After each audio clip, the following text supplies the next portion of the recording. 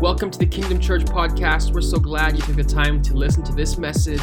It's the second part of our series, Asking for a Friend. Whatever you're doing, wherever you are, enjoy.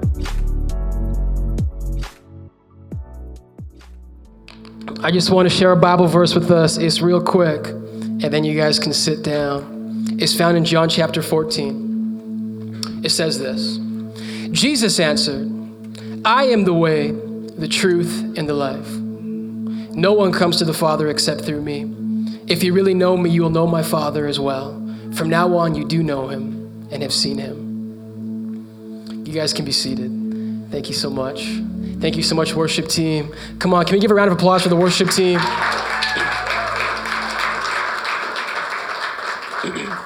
So good. If this is your first time here this morning, man, we hope you feel welcome. My name's Harrison. I'm the pastor here. We want you guys to know we'll do whatever it takes for you to experience Jesus. So glad you guys could be here. We're in the second part of our series called Asking for a Friend. Make some noise if you're here for part one.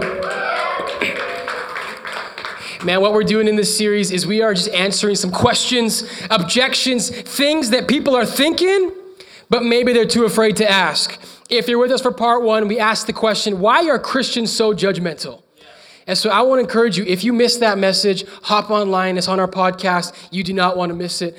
This morning, we're answering another tough question, and it's this: isn't every religion correct? Isn't every single religion right? Now, something you guys need to know about me, I'm obsessed with making the best possible time when I drive. Anyone else like this? Like when you drive, like it's the best. I need to get there as fast as I possibly can. I'm not sure why I'm like this, but it's caused me pain in the past. Some of you guys know that I've ran red lights in the name of making good time. Just one by my house, but I got caught. Come on, somebody. I've got photo radars, all in the name of making good time. But I've matured. I'm just better now. Especially because I can't afford tickets. We have twins, and diapers are very expensive. And so is formula. And so I just, whatever I can now, I want to make the best time possible within the bounds of the law. You guys know what I'm saying? And so what I've realized is that like the only way I can make the best time possible within the bounds of the law is to make sure that I'm on the best possible route. And so what you guys need to know about me is, other than when I was away, like in college, I've lived in two places. I've lived at my house I grew up in and the house I'm at right now with my wife. And so the house that I grew up in, it's in this neighborhood in West Edmonton. It's called Wedgwood. And we lived at the very back of the neighborhood.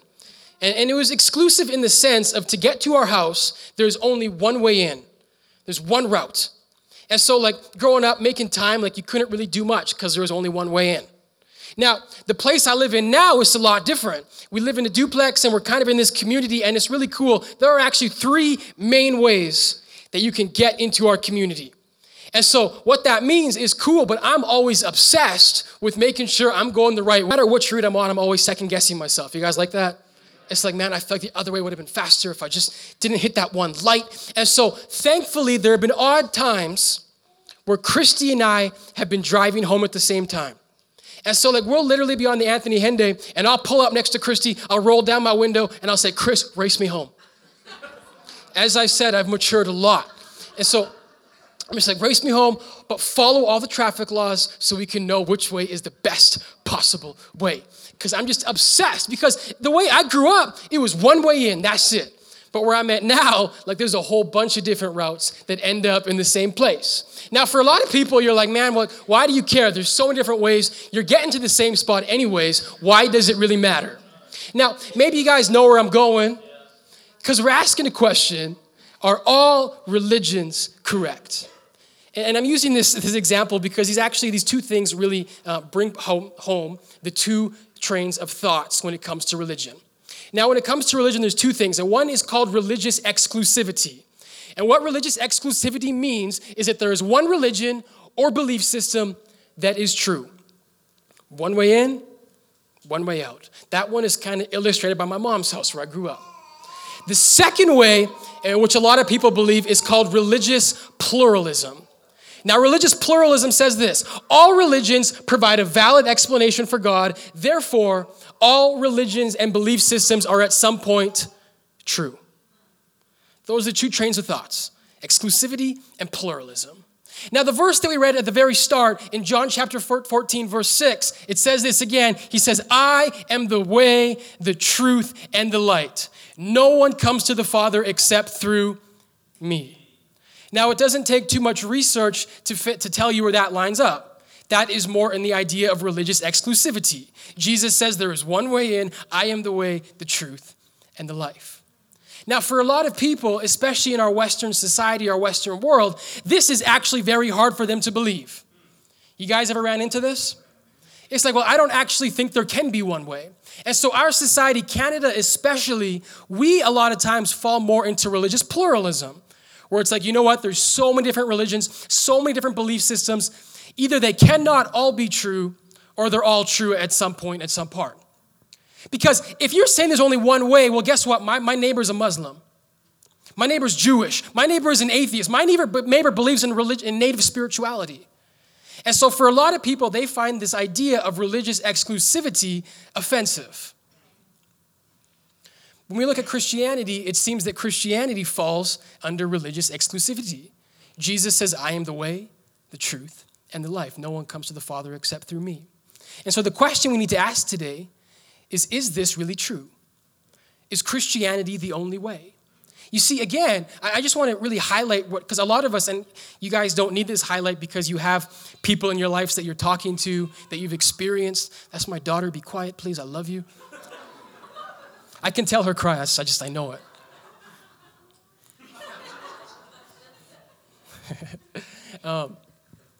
I'm lost now. The real question is, which twin was it? How well do I know their cries? Not that well, but Christy does. There's this idea of religious pluralism, back on topic now. And it's just the idea there's many different ways. And so I want to just highlight, and the reason what I was getting to, I was saying most of us don't need it highlighted because a lot of us have fallen into this before, right? We've talked to people, our neighbors, our coworkers. But I want to just show you guys two thought leaders and just look at what they say. For 2 weeks in a row, I've had the privilege of quoting Mahatma Gandhi. This is what Gandhi says. Gandhi says, my position is that all great religions are fundamentally equal.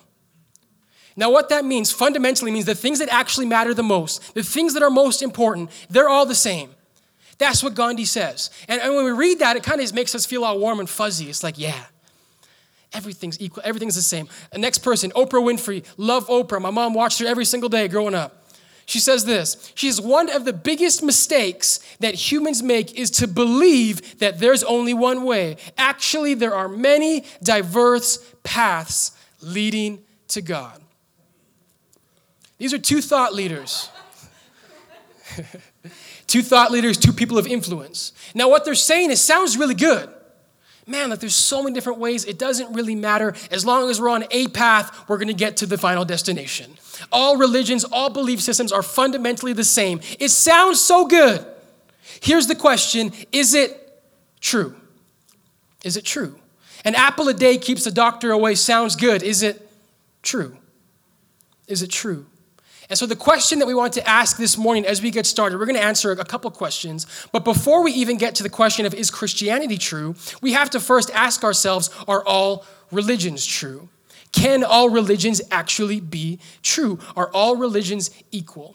You see, the reason that there's so many different opinions on this, the reason everyone wants to believe that all religions are valid, all religions are true, is because we feel bad as a people to say, hey, guess what? You may be wrong. You guys know what I'm saying? We feel bad to say, you know what? I think I'm right and you're wrong. And so what happens as a society, we've developed this idea that, well, everyone can be right. We can all be true. The only problem is truth, by definition, is exclusive. If something is true and another thing is false, they cannot both be true because they'll be working in direct contradiction to each other. And so for so many people, they have this idea, well, all religions are fundamentally true. But the definition of truth leads us to believe that someone has to be wrong. That's just the logic of truth. That's how it works. It's like this. I got rear-ended this week as I was driving on the day, when like the Snowmageddon day. And so thankfully I was by myself. The girls weren't in the car, just me. But then the next day I had to go fill out a police report. And as I was at the police station, it seems like every single person there was filling out reports for accidents. And I felt bad for the cops because I'm like, man, it's kind of a boring day. Like, Lael, you know what the days are like. It's just the same thing. He's a cop. That's why I confess to running red lights. So he doesn't arrest me. But every single person there, it seems, is there for a traffic incident. And so I'm waiting there for a long time. I'm super bored. I'm just standing there when this lady gets called to the front. And I'm close enough. I'm in earshot where I can hear what's going on. I'm not eavesdropping. I'm just listening. It's a big difference. You guys know what I'm saying? And so she goes there, and like, I'm bored out of my mind, and so anything seems interesting, but this got interesting real quick. The officer says, you made 2 big mistakes. I'm like, I'm listening. He's like, number 1, the type of license that you have, you're not allowed to be driving the truck that you were in when you hit this person. And so he asked her a question. He said, were you driving this truck? She's like, no. He's like, you weren't? She's like, no, I was. And then he's like, well, why did you say no? She's like, I didn't understand. And then he's like, well, it says you fled the scene after. And again, she's like, no. She's like, no. He's like, you didn't? And he's like, no, like we exchanged information. He's like, I know you exchanged information, but what her police report says is that after that, before things were finished, you left. And I'm not listening, just there. But I'm like, come on, somebody, this is getting interesting. Like, because what happens, like there's 2 conflicting reports. Because one person is saying, I was there, I stayed, and the other person is saying, you fled. Now, one of the tragedies of my life is that they called my name. And so I didn't get to see how the story ended. And I was like, just wait 5 minutes. Go to the next person. But here's the reality I want to tell you in the story. You see, in the story, there's 2 people with 2 opposing stories. And the fact of the matter, every single one of us would agree in this room, they cannot both be true. Right? Either one person is lying or one is telling the truth, because truth, by definition, is exclusive. And so in order for one thing to be true, if something is saying something different, they cannot both be true. Does everyone know what I'm talking about?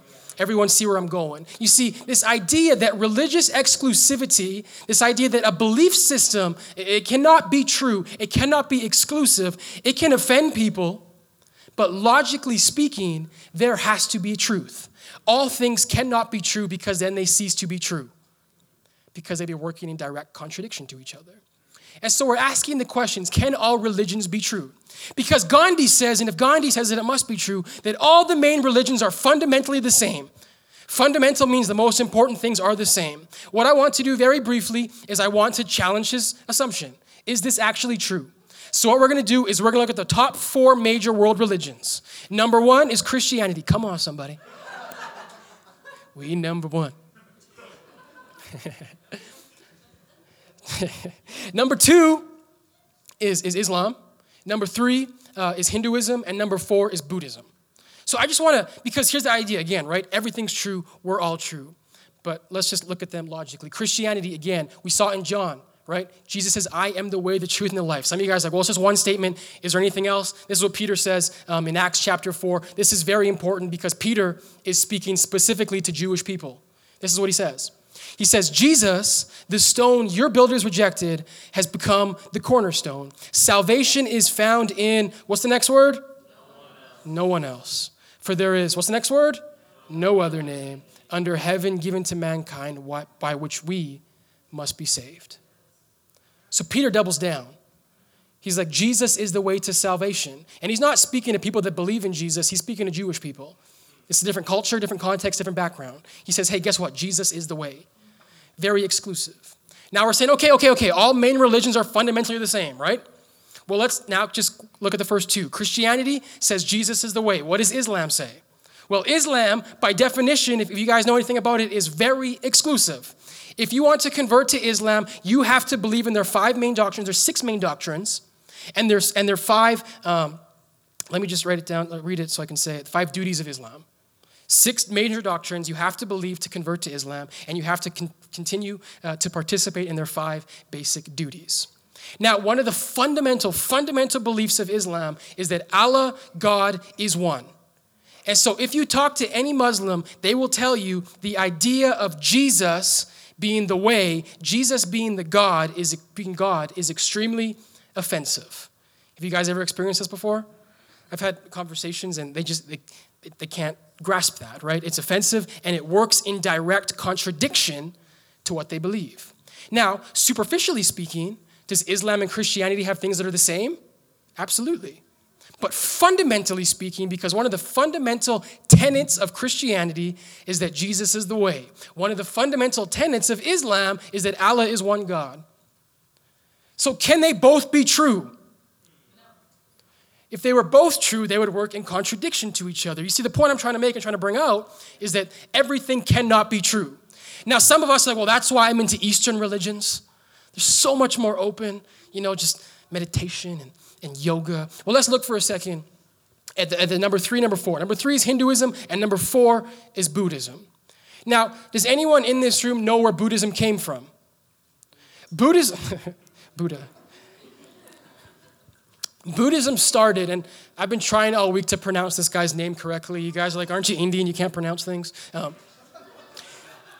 His name is Siddhartha Gautama. Best I can do. And was it pretty good? What happened was that Buddhism started when this man rejected Hinduism. So he was born a Hindu, and what he said, man, I reject Hinduism for 2 main reasons. Number 1 was the Vedas, which is their holy scriptures. He said those aren't true. And number 2 was the caste system. Now, if you know anything about Hinduism, the Vedas and the caste system are 2 fundamental beliefs of Hinduism. The reason he started Buddhism was because he rejected them. And so if you were to ever ask a Buddhist if they're the same as a Hindu, because our Western thinking is like, man, y'all, we're all the same, y'all. They would say, no, we're not. We are actually fundamentally different. Do you guys see where I'm going? Do you guys want a little fun fact? Let's go number 5, the 5th biggest world religion, Sikhism. Do you know where Sikhism came from? Sikhism resulted when they rejected both Buddhism and Hinduism. It was like, none of y'all are right. All your fundamentals are wrong. I'm a Sikh now. And so for the Eastern religions, they would not say we're all the same.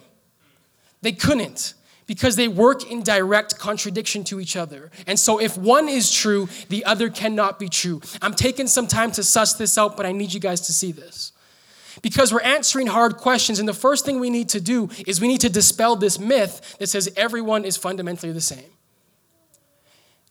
And we can compare the Eastern and the Western religions. Just so you guys know, Buddhism, Hinduism, they do not believe in a personal God. They don't believe in an afterlife. The tenets of Christianity, our fundamental beliefs, is a personal God. It's Jesus. So the point I'm trying to make again is that they cannot all be true. Everyone following? We got that in our brains. You see, in order for any of them to be true, they cannot all be true. Now, for some of us, it's like, well, that's why I'm an atheist. I don't believe in anything. There cannot be truth. There is no God. There's nothing. Just the material world. That's it. I don't believe in exclusivity. The problem, of course, with that is the belief that there is nothing is in itself a belief. And when you say there is no God, that's also an exclusive belief. So here's the problem, here's the myth. No matter what you believe, if you're a Christian, you're a Buddhist, you're an atheist, every single person has beliefs that are exclusive in nature. And they have to be. And so for any of us to say everyone's right, we're all right, is illogical and works against the very definition of truth. We cannot all be truth. We have to suss this out because we're going to answer the next question. In case you guys don't know where I stand on the thing. And here's, great, Megan, for putting it up. You guys write this one down. The main world religions are all fundamentally different and at best, superficially similar. This comes from Ravi Zacharias. If you guys don't know him, watch him. So good. He's an apologist. The world religions are all fundamentally different and at best, superficially similar. And so we have to dispel that myth that everything is the same. And so what this is leading us to say is that if everything cannot be true, there must actually be something that is true. Now, as a believer, I'm not going to take the time to dispel Hinduism, Buddhism, Sikhism. I'm just going to tell you why I believe in Christianity and why I believe that Christianity is not only logical, but true. And you're saying, do we really have enough time to answer questions as large as is Christianity true? I mean, technically speaking, we might go a little bit overtime. You guys okay with that? The worship was just so good. Come on, somebody, so good. We couldn't slow that down. But we have to ask the next question, is Christianity true? Now, the beauty for this, how do we as Christians know that Christianity is true? It is so simple. Our answer hinges on Jesus. That's it. Now, what you need to understand is this. Historically speaking, if you look up any scholars, whether they are stark atheists, all of the top scholars, historians in the world, no one dismisses the account of the historical Jesus. Jesus of Nazareth was a person. This is not contested. This is not debated. He was a Jewish rabbi. He had many followers. After his death, people started worshiping him as God, and this sect known as Christianity exploded. That is fact, and that is history. There is only one piece of information that people debate, and it's this. Did Jesus actually raise from the dead? Did Jesus raise from the dead? Because here is the thing that matters the most. If Jesus raised from the dead, everything changes. If Jesus actually raised from the dead, he is who he says he is. Look at this. I love how Paul puts it in 1 Corinthians 15. We don't have to know anything else. He says this. He says, if Christ has not been raised, if it's not true, all of our preaching is useless and your faith is useless. We don't need to debate anything else. We don't need to go into anything else. If Jesus did not actually raise from the dead, everything else is useless. And so we have to ask the question, well, how can we know if Jesus actually raised from the dead? Can we know 100%? Answer, no, we can't. But like anything in life, we can follow the evidence and we can follow the clues to lead us to believe and answer the question, did Jesus actually rise from the dead? Now, here's the beauty of the resurrection. There is actually a small piece of empirical, meaning observational evidence that he actually raised from the dead. What is that? The tomb is empty. There's an empty grave. You see, if Jesus had not raised from the dead, if his body was actually in the tomb, the soldiers right there and then would have been like, what are y'all saying? Stop. Here's his head. He's still here. That would have ended the movement right there. But the fact of the matter is the tomb is empty. Come on, somebody. The tomb is empty. But hold on. We can clap in a second. Because we're clapping as Christians, but then the skeptic will say, well, that's easy. The disciples stole his body. Now, this theory has been going on as long as time. Ever since this happened. Even in the Bible, they say the leaders said that the disciples stole his body. The question we have to ask ourselves, though, is does the evidence lead us in a direction to believe that the disciples actually stole the body? Now, there are a number of things working against that argument. Number one, the tomb was heavily guarded. And these soldiers, their lives depended on that tomb being guarded. That's number one. Number two, there's a big stone in the way, all of these things, right? It would have been hard. But let's just say for argument's sake, they stole his body. Everything else is a myth.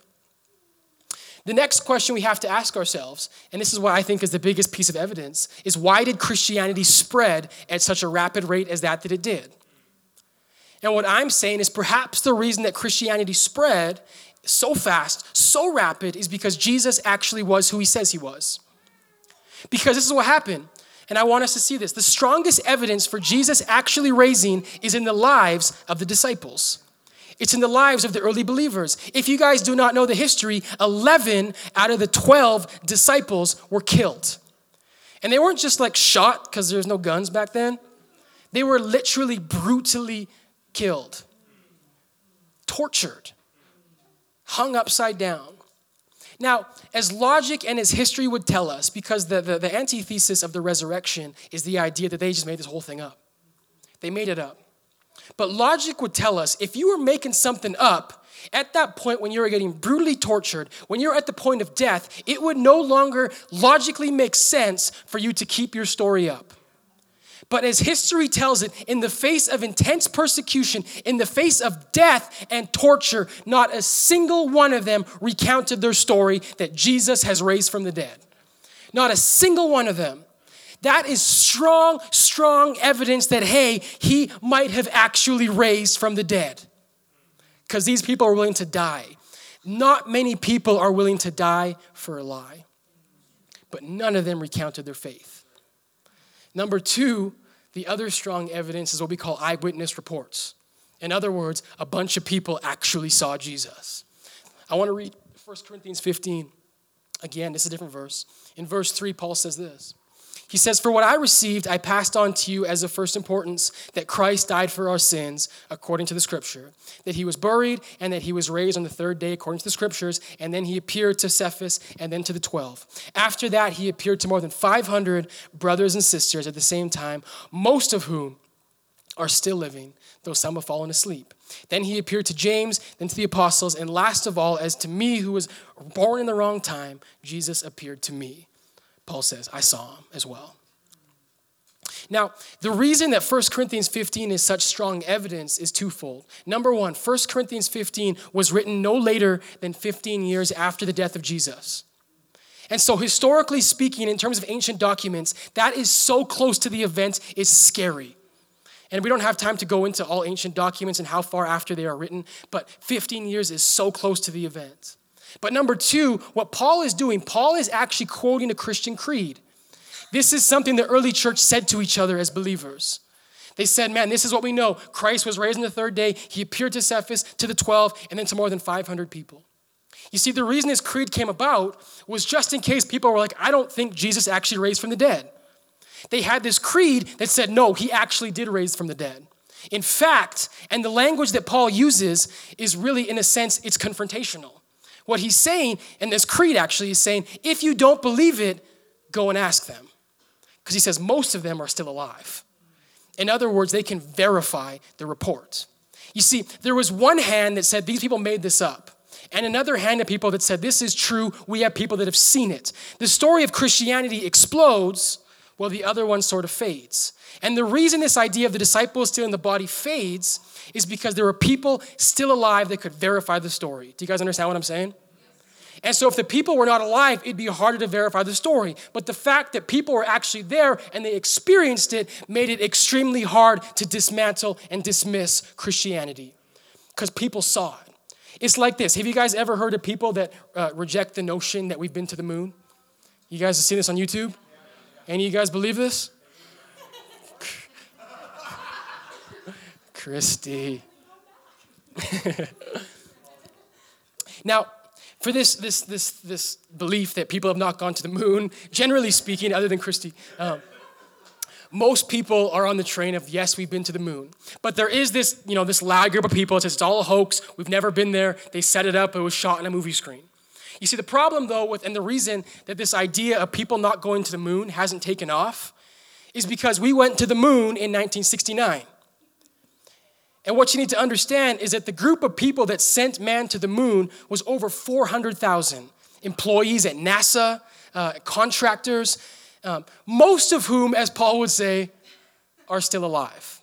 The astronauts, most of whom are still alive. You see, the reason that this theory that they didn't go to the moon has not taken off is because there are too many people to dismiss it and say, guess what? We were actually there. And this is the same reason Christianity exploded, because we actually saw the resurrected Jesus. Come on, somebody. It's not just a myth. We saw him. The grave is empty. He appeared. He appeared. You see, I believe this. If Jesus really raised from the dead, it changes everything. He is who he says he is. Salvation, hope is found in his name. You see, this claim that Christianity is exclusive. I am the way, the truth, and the life. For some people, it sounds offensive, but it's not offensive. If you understand it, it's beautiful.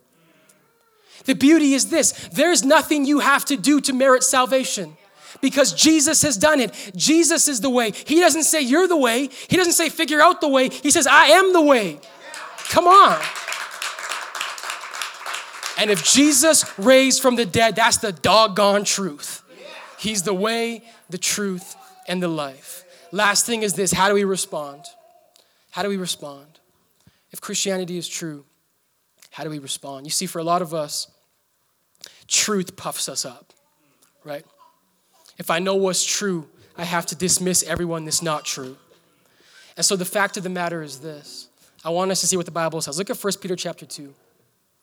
He says this. He says, live such good lives among the pagans that they accuse you of doing wrong, that they may see your good deeds and glorify God on the day that he visits us. A pagan is someone that does not believe in God. And nowhere does it say get confrontational with them. Nowhere does it say dismiss them, step on their necks. It says live in such a way among them that they actually give glory to your God.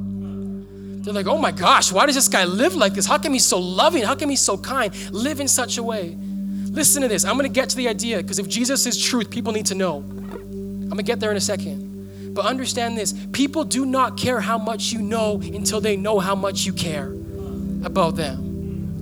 And so if you love people, if you're for people, if you're for your Muslim neighbor, if you're for your Buddhist neighbor, if you love on them, man, that is so powerful.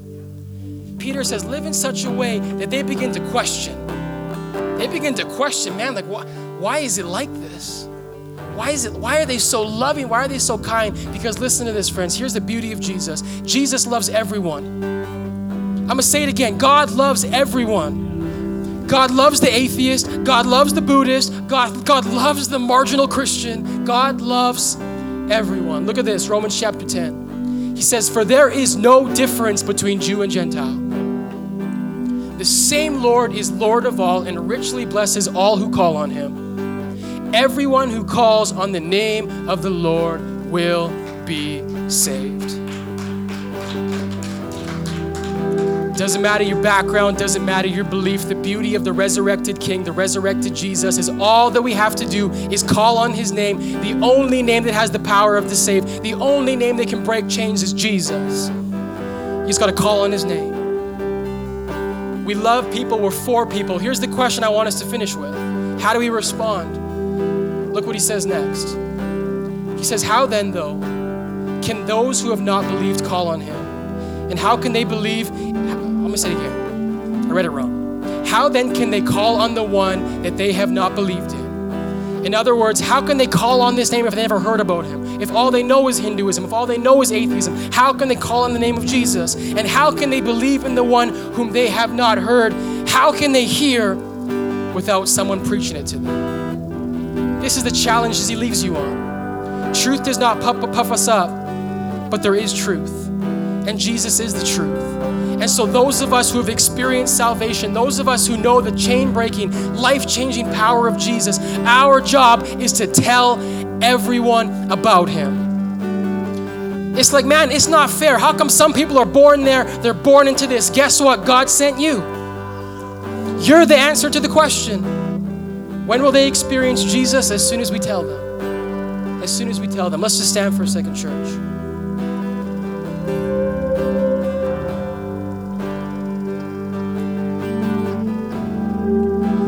If Jesus is who he says he is, it changes everything. It changes how we respond to people. It changes how we love people. If Jesus really resurrected, if he is the way, if he is the truth, if he is the life, everything changes.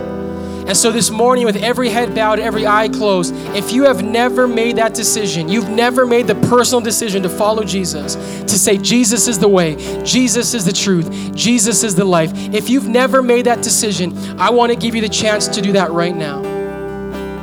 It's super simple. Our call is not to embarrass you. It's not to bring you out in front of other people. It's just to give you the chance to respond. If Jesus is who he says he is, if you want to give your life to him, we want to give you the opportunity right now. It's super simple. All we ask you to do is raise your hand. And what you're saying is, I want to give my life to Jesus. I want to give everything to Jesus. Every person that's made that decision before you is praying right now. We're praying that God works on your heart, that you respond to the inclining that you're feeling right now in your spirit. If you want to give your life to Jesus, every head is bowed, every eye is closed. I'm going to count to 3. And 1, 2, 3. Just show me your hand. Thank you. Thank you. Just keep your hands up. Just show me your hands. Thank you. Is there anyone else? Thank you. Hey, thanks so much for listening to this message. If that encouraged, inspired, challenged you, you want more information, head over to kingdomchurch.ca. We would love to get in contact with you. We'd love to see you in person. So plan your visit today. We'll see you soon. Until next time, take care.